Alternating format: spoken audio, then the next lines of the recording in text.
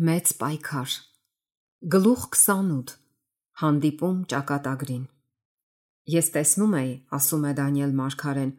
մինչև որ աթոռներ դրվեցին եւ հինավուրցը նստեց, նրա հագուստը ձյունի պես սպիտակ եւ նրա գլխի մազերը մաքուր ասրի պես, նրա աթոռը կրակի բոց, նրա անիվները վառված կրակ։ Մի կրակի գետ էր հոսում եւ գնում նրա առաջից, հազարներ ծառայում էին նրան եւ բյուր կանգնած էին նրա առաջին,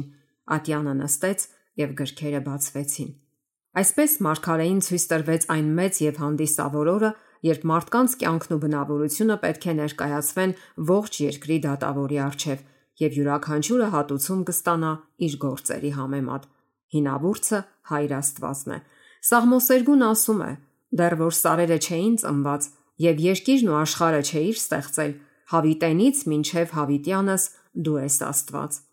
Նա, որ գոյություն ունեցող ամեն ինչի աղբյուրն է եւ օրենքի հիմնադիրը, պետք է նախագահի դատավարության ժամանակ։ Եվ սուրբ հրեշտակները, թվով հազարներ եւ բյուր ներկա են այս մեծ դատին, որպես ծառայողներ եւ դիտորդներ։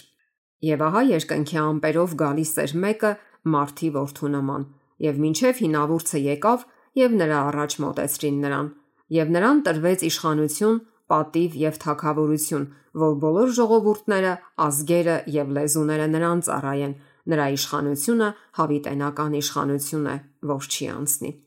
Այստեղ նկարագրված Քրիստոսի գալուստը նրա երկրորդ գալուստը չէ երկիր։ Նա հինավուրցի մոտ է գալիս երկնքում, ընդունելու իշխանություն, պատիվ եւ թագավորություն, որոնք նրան կտրվեն նրա միջնորդական ծառայության ավարտից հետո։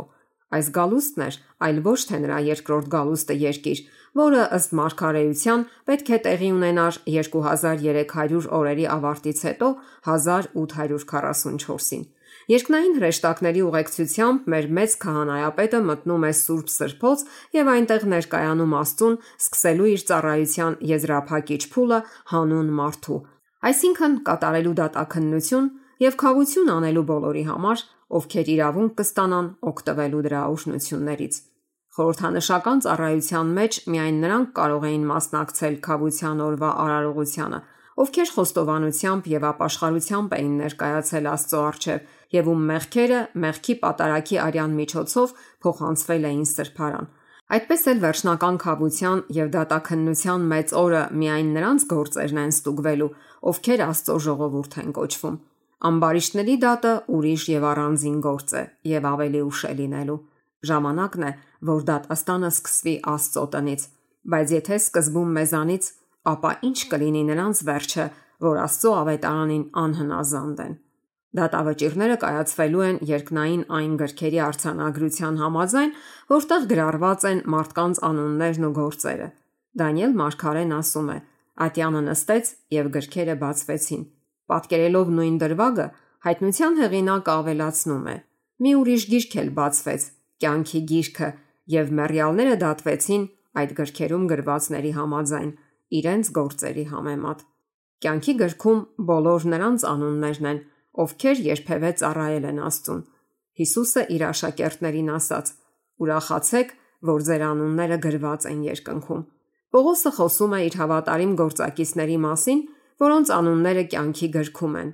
Դանիելը դարերի խորքից տեսնելով նեղության ժամանակը, որպիսին եղած չէ, հռչակում է, որ Աստծո ժողովրդից փրկվելու է ամեն ոք, ով որ գտնվի գրքում գրված։ Եվ հայտնության հեղինակն էլ ասում է, որ քաղաքը կմտնեն միայն նրանք, ում անունները գրված են գառան կյանքի գրքի մեջ։ Աստծո առջև գրվում է նաև հիշատակի գիրք, որի մեջ արձանագրվում են Տիրոջից վախեցողների եւ նրա անունը պատվական համարողների բարի գործերը։ Նրանց հավատի խոսքերն ու սիրո գործերը գրառված են երկնքում։ Հենց դա նկատի ուներ Նեեմյան ասելով. «Ով Աստված իմ, հիշիր ինձ եւ մի ջնջիր իմ բարեգործությունները, որ արեցի իմ Աստծո տանը»։ Աստծո հիշատակի գրքում հավերժացված է յուրաքանչյուր արդար գործ։ Այնտեղ ճշտորեն նշված է ամեն մի դիմակայված փորձություն, ամեն մի հաղթված չարիք եւ քնքուշ կարեկցանքի ամեն մի խոսք, ինչպես նաեւ ամեն մի զոհաբերություն, հանուն Քրիստոսի կրած ամեն մի տառապանք ու վիշտ։ Սաղմոսերգուն ասում է.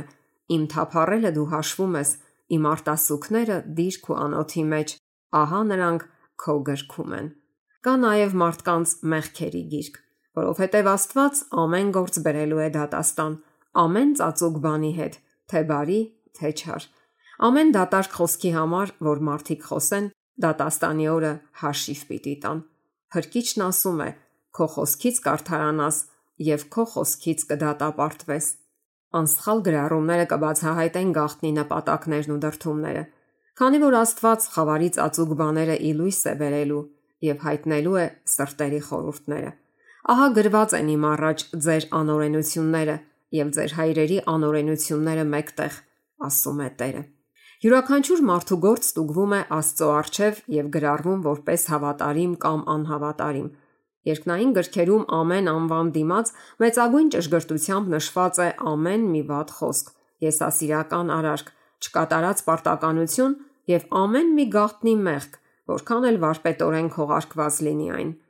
Երկնքից ուղարկված նախազգուշացումների կամ հանդիմանությունների արհամարումը, անիմաստ վատնա ժամանակը, չօգտագործված հնարավորությունները, բարի կամ չար ազդեցությունը իր հեռահար հետևանքներով այս ամենը ստուգապես ժամանակագրում է գրանցող հրեշտակը։ Աստծո օրենքն է այն չափանիշը, որով դատի ժամանակ ստուգվելու են մարդկանց բնավորությունն ու կյանքը։ Իմաստունը ասում է. Աստծուց վախեցիր եւ նրա պատվիրանները պահիր, որովհետեւ սա է ամեն բան մարդու համար, որովհետեւ Աստված ամեն գործ բերելու է դատաստան։ Հակոբոս առաքյալը իր եղբայրներին հորդորում է. այնպես խոսեցեք եւ այնպես գործեցեք, որպես թե ազատության օրենքով եք դատվելու։ Նրանք, ովքեր դատի ժամանակ արժանի կհամարվեն, կհառնեն արդարների հարության ժամանակ։ Հիսուսն ասել է. նրանք, ովքեր արժանի լինեն այն աշխարհին հասնելու եւ մեռելներից հարություն առնելու, հրեշտակներին հավասար են եւ Աստծո որդիներ, հարության որդիներ լինելով։ Եվ դարձյալ ասում է, որ նրանք, ովքեր բարիք են գործել, դուրս կգան դեպի կյանքի հարությունը։ Արդար մեռյալները հարություն չեն առնելու, մինչև դատը չվերջանա, երբ նրանք արժանի կհամարվեն կյանքի հարությանը։ Հետևաբար նրանք անձամբ ներկա չեն լինի դատին, երբ քննվեն նրանց գործերը եւ վճռվի նրանց ճակատագիրը։ Հիսուսը հանդես կգա որպես նրանց դատապաշտպան, բարեխոսելու նրանց համար Աստծո առջև։ Եթե մեկը մեղանչի, բարեխոս ունենք հոր մոտ, Հիսուս Քրիստոս արդարին, քանզի ոչ թե ձեռագործ սրբատեղերը մտավ Քրիստոսը, որ ճշմարտի օրինակներն էին, այլ բուն իսկ երկինքը, որպիսի մեզ համար ներկայանա Աստծո առջև։ Ուստի եւ բոլորովին կարող է փրկել նրանց, որ նրանով մոտենում են Աստծուն, որովհետեւ միշտ կենթանի է, որպիսի նրանց համար բարեխոսի։ Երբ դատի ժամանակ բացվում են գրքերը, բոլորի կյանքը, ովքեր հավատացել են Հիսուսին, հայտնվում են Աստծո առջև։ Սկսած երկրի առաջին բնակիչներից, մեր բարեխոսը սերնդից սերունդ ներկայացնում է յուրաքանչյուրի գործը, վերջում ներկայացնելով կենթանի արդարներին։ Հիշատակվում է յուրաքանչյուրի անունը, յուրաքանչյուր գործ ուշադիր քննվում է։ Ոմանց անունները ընդունվում են, մյուսներինը մերժվում։ Եթե ինչ-որ մեկի անվան դիմաց գրքերում չապաշխարած եւ չներված մեղքեր լինեն, նրա անունը կջնջվի կյանքի գրքից, իսկ նրա բարի գործերի արձանագրությունը Աստծո հիշատակի գրքից։ Տերը ասաց Մովսեսին. «Ով որ ինձ դեմ մեղանչել է, ես նրան կջնջեմ իմ գրքից»։ Եզեկիել մարգարեն էլ ասում է. «Եթե արդարը հետ դառնա իր արդարությունից եւ անօրենություն անի, նրա արած բոլոր արդարությունը պիտի չհիշվի»։ Ովքեր իսկապես ապաշխարել են եւ Քրիստոսի արյունը ընդունել հավատով որպես իրենց քավչարար զոհ, երկնային գրքերում նրանց անվան դիմաց նշվում է, որ նրանք ներված են։ Քանի որ նրանք ձեռք են բերել Քրիստոսի արդարությունը եւ նրանց բնավորությունը ներդաշնակ է Աստծո օրենքին, նրանց մեղքերը կջնջվեն եւ նրանք արժանի կհամարվեն հավիտենական կյանքի։ Տերը Եսայա մարգարեի միջոցով ասում է. «Ես ինքս եմ ջնջում քո հանցանքները իմ պատճառով եւ քո մեղքերը չեմ հիշում»։ Հիսուսն ասել է. «Ով որ հաղթում է, նա սպիտակ հանդերձներ կհագնի եւ նրա անունը կյանքի գրքից չեմ ջնջի եւ կդավանեմ նրա անունը իմ հոր առաջ եւ նրա հրեշտակների առաջ։ Արդ ով որ ինձ մարդկանց առաջ դավանի, ես էլ նրան կդավանեմ իմ հոր առաջ, որ երկնքում է, եւ ով որ ինձ ուրանա մարդկանց առաջ, ես էլ նրան կուրանամ իմ հոր առաջ, որ երկնքում է»։ Մարդկանց ամենախոր հետաքրքրությունը երկրային դատարանների վճիռների հանդեպ ընդհանրեն այն հետաքրքրության թույլ արտացոլումն է, որ ցուցաբերվում է երկնային արքունիքում, երբ կյանքի գրքում նշված անունները հայտնվում են ամբողջ երկրի դատավորի առաջ։ Աստվածային բարեխոսը խնդրում է, որ բոլոր նրանք, ովքեր հաղթել են հավատալով իր արյանը, մեղքերի թողություն ստանան, վերադառնան իրենց եդեմական տունը եւ թագադրվեն իր հետ միասին ժառանգելով նախկին իշխանությունը։ Մարդկային ցեղը խաբելու եւ գայթակղեցնելու իր ջանքերով Սատանան որոշել էր խանգարել մարդու արարման աստվածային ծրագիրը, բայց Քրիստոսն այժմ խնդրում է, որ այս ծրագիրը իրականացվի այնպես, ասես մարդը երբեք չի մեղանչել։ Նա իր ժողովրդի համար ոչ միայն լիակատար ներում եւ արդարացում է խնդրում, այլև իր փառքն ու իր գահը կիսելու իրավունք։ Մինչ Հիսուսը բարեխոսում է իր շնորհը ընդունողների համար, Սատանան Աստծո առջև չարախոսում է նրանց մասին որպես օրինազանցների։ Մեծ խաբեբան ձգտել էր նրանց կասկածների մեջ գցել, դրդելով նրանց կորցնել իրենց վստահությունն Աստծո հանդեպ, բաժանվել Աստծո սիրուց եւ խախտել նրա օրենքը։ Իսկ հիմա նա ցույց է տալիս նրանց կյանքի արձանագրությունը, նրանց բնավորության արատներն ու այն, որ նման չեն Քրիստոսին, ինչը պատվազրկել է իրենց փրկչին։ Նա մատնանշում է այն մեղքերը, որ իր իսկ գայթակղությամբ նրանք գործել են, եւ պահանջում է, որ նրանք իրեն տրվեն որպես իր հպատակներ։ Հիսուսը չի արդարացնում նրանց մեղքերը, բայց ցույց է տալիս նրանց ապաշխարությունն ու հավատը, եւ ներում խնդրելով նրանց համար, նա իր վիրավոր ձեռքերը բարձրացնում է Աստծո եւ սուրբ հրեշտակների առաջ, ասելով. Ես նրանց գիտեմ անունով, ես իմ ձեռքերի մեջ եմ փորագրել նրանց։ Աստծուն ընդունելի պատարագը կոտրված հոգին է, կոտրված ու փշրված սիրտը դու չես անարգի, ով Աստված։ Իսկ իր ժողովրդի չարախոսին նա ասում է. Տերը քեզ հանդիմանի, ով Սատանա, Տերը քեզ հանդիմանի, որ ընտրել է Երուսաղեմը, միթե նա կրակից ազատված խանձող չէ։ Քրիստոսն իր նվիրյալներին իր արդարությունն է հագցնելու, նրանց իր հորը ներկայացնելու, որպես փառավոր եկեղեցի, որ չունենա ոչ մի արատ կամ աղտեղություն կամ նման մի բան։ Նրանց անունները գրված են մնում կյանքի գրքում, եւ նրանց վերաբերյալ այնտեղ գրվում է. նրանք սպիտակներով ման կգան ինձ հետ, որովհետև արժանի են։ Այսպես իր լիակատար իրականացումը կգտնի նոր ուխտի այս խոստումը. Ես պետք է ներեմ նրանց անօրենությունը եւ նրանց մեղքերը այլևս պիտի չհիշեմ։ Այն օրերին եւ այն ժամանակ, ասում է Տերը, Իսրայելի անօրենությունը կորոնվի, բայց պիտի չլինի նա, եւ Հուդայի մեղքերը, բայց պիտի չգտնվեն։ Այն օրը Տիրոջ շառավիղը գեղեցիկ եւ փառավոր կլինի, իսկ երկրի պտուղը պարծանք ու պատիվ կլինի Իսրայելի փրկվածների համար, եւ այնպես պետք է լինի, որ Սիոնում մնացածը եւ Երուսաղեմի մնացորդը սուրբ պիտի կոչվեն, ամենքը, որ գրված են կյանքի համար Երուսաղեմում։ Դատաքննության գործը եւ մեղքերի ջնջումը կատարվելու են Տիրոջ երկրորդ գալուստից առաջ։ Քանի որ մեռյալները դատվելու են գրքերում գրվածների համաձայն, անհնար է, որ մարդկանց մեղքերը ջնջվեն նախքան դատի ավարտը, որի ժամանակ պետք է քննվեն նրանց գործերը։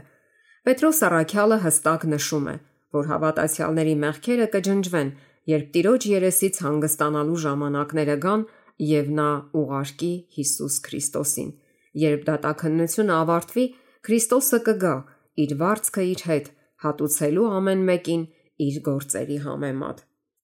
Խորհրդանշական ծառայության մեջ քահանայապետը Իսրայելի համար քավություն անելուց հետո դուրս էր գալիս եւ օրհնում համայնքը։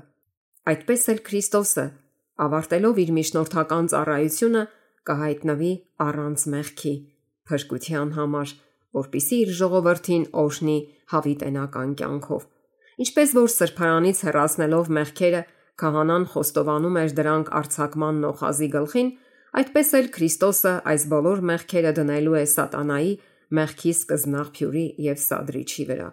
Եվ ինչպես արձակման նոխազը, կրելով Իսրայելի մեղքերը, տարվում էր մի անբնակ երկիր, այդպես էլ Սատանան, կրելով այն բոլոր մեղքերի պատիժը, որոնք հենց ինքն է դրդել Աստծո ժողովրդին գործելու, 1000 տարի պետք է բանտարկված մնա երկրի վրա, որն այդ ժամանակ ամայի ու անբնակ է լինելու, եւ վերջապես նա մեղքի լիարժեք պատիժը կկրի այն բոցերի մեջ, որոնք ոչնչացնելու են բոլոր ամբարիշտներին։ Այսպիսով փրկության մեծ ծրագիրը իր վերջնական իրականացմանը կհասնի մեղքի լիակատար բնաջնջումով եւ բոլոր նրանց ազատագրումով, ովքեր կամեցել են հրաժարվել չարից։ Դատաստանի համար նշանակված ժամին 1844-ին, երբ լրացան 2300 օրերը, սկսվեց դատաքննության եւ մեղքերի հեռացման գործը։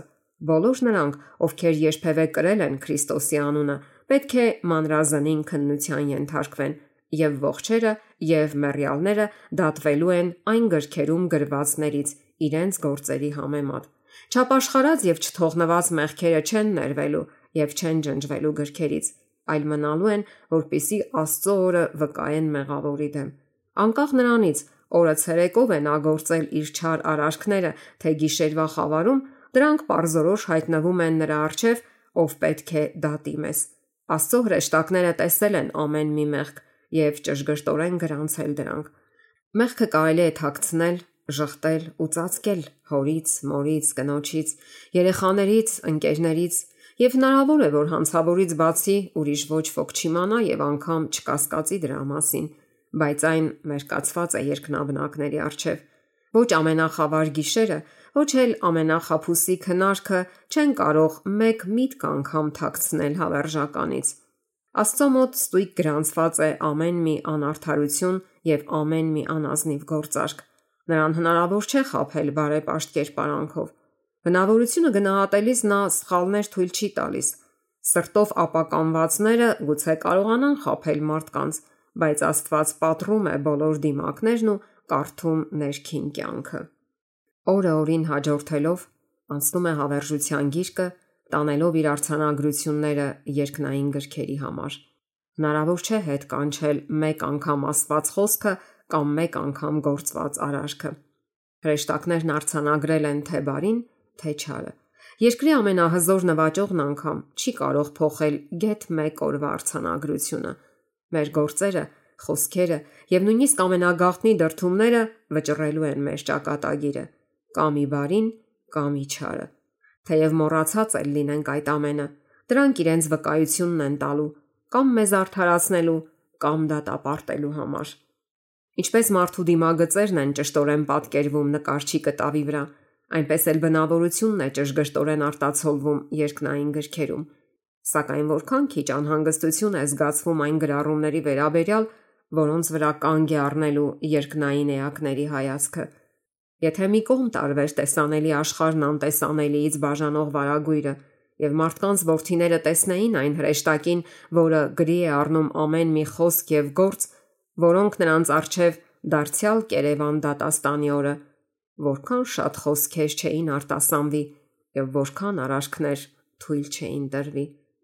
Դատի ժամանակ մանրազնին քննության է ենթարկվելու յուրաքանչյուր տաղանդի օգտագործումը։ Ինչպես ենք մենք տնօրինել երկնքի կողմից մեզ վստահված ունեցվածքը։ Իր գալստյան ժամանակ արդյոք Տերը կստանա իրենը շահույթով։ Մեզ վստահված մտավոր, ֆիզիկական եւ բարոյական ուժերը գործածել ենք արդյոք Աստծո փառքի եւ աշխարհի օրհնության համար։ Ինչպես ենք օգտագործել մեր ժամանակը, մեր գրիչը, մեր ձայնը, մեր դրամն ու մեր ազդեցությունը։ Ինչ ենք արել Քրիստոսի համար, հանձինս աղքատների, տառապյալների, որբերի կամ այրիների։ Աստված մեզ իր սուրբ խոսքի պահապաններն է դարձրել։ Ինչպես ենք վարվել այն լույսի եւ ճշմարտության հետ, որոնք մեզ են տրվել, որպիսի մարդկանց իմաստուն անենք փրկության համար։ Միայն խոսքով Քրիստոս դավանելուն ոչ մի արժեք չի տրվում։ Գնահատվում է միայն գործերով ցույց տրված սերը, եւ հենց սերն է միայն, որ ցանկացած գործ արժեքավոր է դարձնում երկնքի աչքում։ Այնինչ արվում է սիրուց դրդված, որքան էլ աննշան թվա մարդկանց, հաճո է Աստծուն եւ վարձատրվում է նրա կողմից։ Մարդկանց ծածուկ եսասիրությունը մերկացված է երկնային գրքերում։ Այնտեղ նշված են նրանց չկատարած պարտքը իրենց մերձավորների հանդեպ, փրկչի պահանջների մոռացությունը։ Այնտեղ նրանք կտեսնեն, թե որքան հաճախ են սատանային նվիրել իրենց ժամանակը, մտքերն ու ուժը, որ պատկանում են Քրիստոսին։ Տխուր է արձանագրությունը, որը հրեշտակները տանում են երկինք։ Մտավորականները, Քրիստոսի հետևորդ կոչվածները, կլանված են աշխարհային բարիքներ ձեռք բերելով կամ երկրային հաճույքներ վայելելով։ Դրամը, ժամանակն ու ուժերը զոհաբերվում են ցուցամոլությանն ու ցանկամոլությանը, իսկ որքան քիչ պահեր են նվիրվում աղոթքին, Սուրբ գրքի սերտողությանը, հոգու խոնարեցմանն ու մեղքերի խոստովանությանը։ Սատանան անհամար հնարքներ է հորինում մեր միտքը զբաղեցնելու համար, որpիսի մենք ժամանակ չունենանք խորհելու մեր կոչումի եւ այն գործի մասին, որին պետք է լավագույնս ծանոթ լինենք։ Վաղեմի խաբեբան ատում է այն մեծ ճշմարտությունները, որոնք բացահայտում են քավչարար զոհն ու ամենազոր միջնորդին։ Նա գիտի, որ իր համար ամեն ինչ կախված է Հիսուսից եւ նրա ճշմարտությունից մարդկանց մտքերը շեղելուց։ Նրանք, ովքեր կամենում են օրհնվել Փրկչի միջնորդությունից, չպետք է թույլ տան, որ որևէ բան խանգարի իրենց պարտականությանը, սրբությունը Աստծո ահով գործելու։ Հաճույքին, ցուցամոլությանը կամ շահամոլությանը նվիրվելու փոխարեն թանկագին ժամերը պետք է հատկացվեն ճշմարտության խոսքի լուրջ աղոթքային ուսումնասիրությանը։ Սրբարանի եւ դատաքննության թեման պետք է պարզորոշ հասկացվի Աստծո ժողովրդի կողմից։ Բոլորը կարիք ունեն անձամբ իմանալու իրենց մեծ քահանայապետի դիրքն ու ծառայությունը, այլապես նրանք անկարող կլինեն զարգացնել հավատը, որն անհրաժեշտ է մեր օրերում, կամ զբաղեցնել այն դիրքը, որն Աստված նախատեսել է իրենց համար։ Ամեն մեկն անձամբ է որոշելու փրկել կամ կորցնել իր հոգին։ Ամեն մեկի գործը սպասում է Աստծո դատավճռին։ Ամեն ոք դեմ առ դեմ պետք է հանդիպի մեծ դատավորին։ Ուրեմն, որքան կարևոր է, որ ամեն մարդ հաճախ խորհրդածի դատաստանի այն ահեղ պահերի մասին, երբ ատյանը նստում է եւ գրքերը բացվում են, երբ Դանիելի հետ միասին ամեն անհատ պետք է ընդունի իր վիճակը օրերի վերջում։ Բոլոր նրանք, ովքեր հասկացել են այս կենսական հարցերը, պետք է հռչակեն այն մեծ ճշմարտությունները, որ Աստված վստահել է իրենց։ Երկնային սրբարանը մարդու փրկության համար Քրիստոսի ծառայության կենտրոնն է եւ վերաբերում է երկրում ապրող յուրաքանչյուր անձի։ Այն բացահայտում է փրկության ծրագիրը, մեզ բերելով ընդդուք մինչև ժամանակի վերջը եւ հայտնելով արդարության ու մեղքի միջև ընթացող պայքարի հաղթական ելքը։ Ծայրաստիճան կարևոր է, որ բոլորը խորապես քննեն այս հարցերը, որպեսզի կարողանան պատասխանել բոլոր նրանց, ովքեր կհարցնեն իրենցում եղած հույսի մասին։ Քրիստոսի բարեխոսությունը մարդու համար վերին սրբարանում նույնքան էական է փրկության ծրագրում, որքան նրա մահը խաչի վրա։ Իր մահով նա սկսեց այն գործը, որն իր հարությունից հետո նա գնաց ավարտելու երկնքում։ Մենք պետք է հավատով մտնենք վարագույրի ներսի կողմը, ուր մեզ համար առաջնորդ մտավ Հիսուսը։ Այնտեղ արտացոլվում է Գողգոթայի խաչից ճառագող լույսը։ Այնտեղ մենք կարող ենք ավելի խորը ներթափանցել փրկության գաղտնիքների մեջ։ Մարդու փրկության համար երկինքը անսահման թանկ գին է վճարել։ Բերված զոհը համարժեք է Աստծո ոտնահարված օրենքի ամենախոր պահանջներին։ Հիսուսը ճամփա է բացել դեպի հոր գահը եւ նրա միջնորդությամբ բոլորի նվիրական ցանկությունները, ովքեր նրա մոտ են գալիս հավատով, կարող են ներկայացվել Աստծուն։ Իր հանցանքը ծածկողը հաջողություն չի ունենա, բայց խոստովանողը եւ թողնողը ողորմություն կգտնի։ Եթե նրանք, ովքեր արդարացնում եւ թաքցնում են իրենց մեղքերը, կարողանային տեսնել, թե ինչպես է սատանան ցնծում իրենց վրա, ինչպես է նա ծաղրում Քրիստոսին եւ սուրբ հրեշտակներին իրենց պատճառով, ապա կշտապեին խոստովանել իրենց մեղքերն ու թողնել դրանք։ Բնավորության թերությունների միջոցով սատանան ջանում է վերահսկել մարդու ողջ միտքը, եւ նա գիտի, որ եթե այդ արատները փայփայվեն, ինքը հաջողության է հասնելու։ Այդ իսկ պատճառով նա մշտապես Քրիստոսի հետևորդներին խաբեությամբ ձգտում է ներշնչել, թե նրանք երբեք չեն կարող հաղթել։ Բայց Հիսուսը հանուն նրանց պարզում է իր վիրավոր ձեռքերը, ցույց է տալիս իր խոցված մարմինը եւ հավաստիացնում բոլորին, ովքեր ուզում են հետևել իրեն։ Բավական է քեզ իմ շնորհը։ Ձեր վրա առեք իմ լուծը եւ ինձանից սովորեցեք, որովհետեւ ես հեզ եմ եւ սրտով խոնար, եւ ձեր անձերի համար հանգիստ կգտնեք, որովհետեւ իմ լուծը քաղցր է եւ իմ բեռը թեթև։ Ուրեմն թող ոչ ոք անուղղելի չհամարի իր արատները, Աստված հավատ եւ շնորհ կտա հաղթահարելու դրանք։ Հիմա մենք ապրում ենք քավության մեծ օրը։ Խորհրդանշական ծառայության մեջ, մինչ քահանայապետը քավություն էր անում Իսրայելի համար, բոլորից պահանջվում էր խոնարեցնել իրենց հոգիները, ապաշխարելով մեղքից եւ խոնարհվելով Տիրոջ առաջ, որպիսի չկորչեին ժողովրդի միջից։ Նմանապես էլ բոլորը, ովքեր կամենում են, որ իրենց անունները մնան կյանքի գրքում, պետք է հիմա իրենց փորձնական ժամկետի մնացած մի քանի օրվա ընթացքում իրենց անձերը խոնարեցնեն Աստծո առջև, տրտմելով մեղքի համար եւ անկեղծորեն ապաշխարելով։ Պետք է խորապես քննել սիրտը, թեթևամիտ, անլուրջ ոգին, որը փայփայվում է շատ քրիստոնյա կոչվողների կողմից, մի կողմ պետք է դրվի։ Բոլորին, ովքեր կամենում են հաղթել գլուխ բարձրացնող չար հակումները, լուրջ պայքար է սպասվում։ Պատրաստությունը անհատական գործ է։ Մենք չենք փրկվում խմբերով։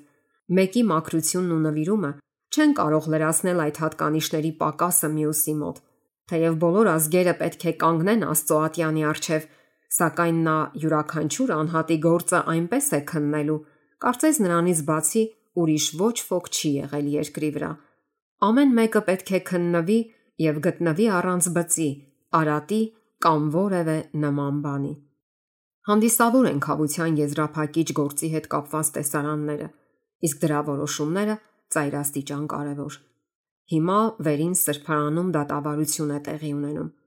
Արդեն շատ տարիներ այն ընթացքի մեջ է։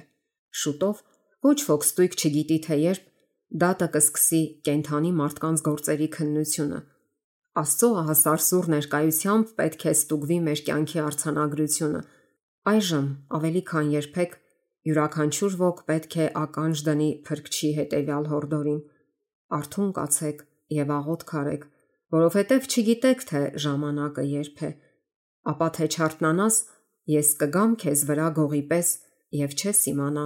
թե որ ժամին քեզ մոտ կգամ։ Երբ դատաքննությունն ավարտվի, յուրաքանչյուրի ճակատագիրը արդեն վճռված կլինի, կամ դեպի կյանք, կամ դեպի մահ։ Փորձնական ժամկետն ավարտվելու է երկնքի ամպերով Տիրոջ գալուստից կարճ ժամանակ առաջ։ Հայտնության մեջ Քրիստոսն այդ ժամանակի վերաբերյալ ասում է. անիրավություն գործողը թողել անիրավանա եւ կեղտոտը թողել կեղտոտվի, իսկ արդարը թողել արդարանա եւ սուրբը թողել սրբվի։ Ահա շուտով գալիս եմ եւ իմ վարձը ինձ հետ է,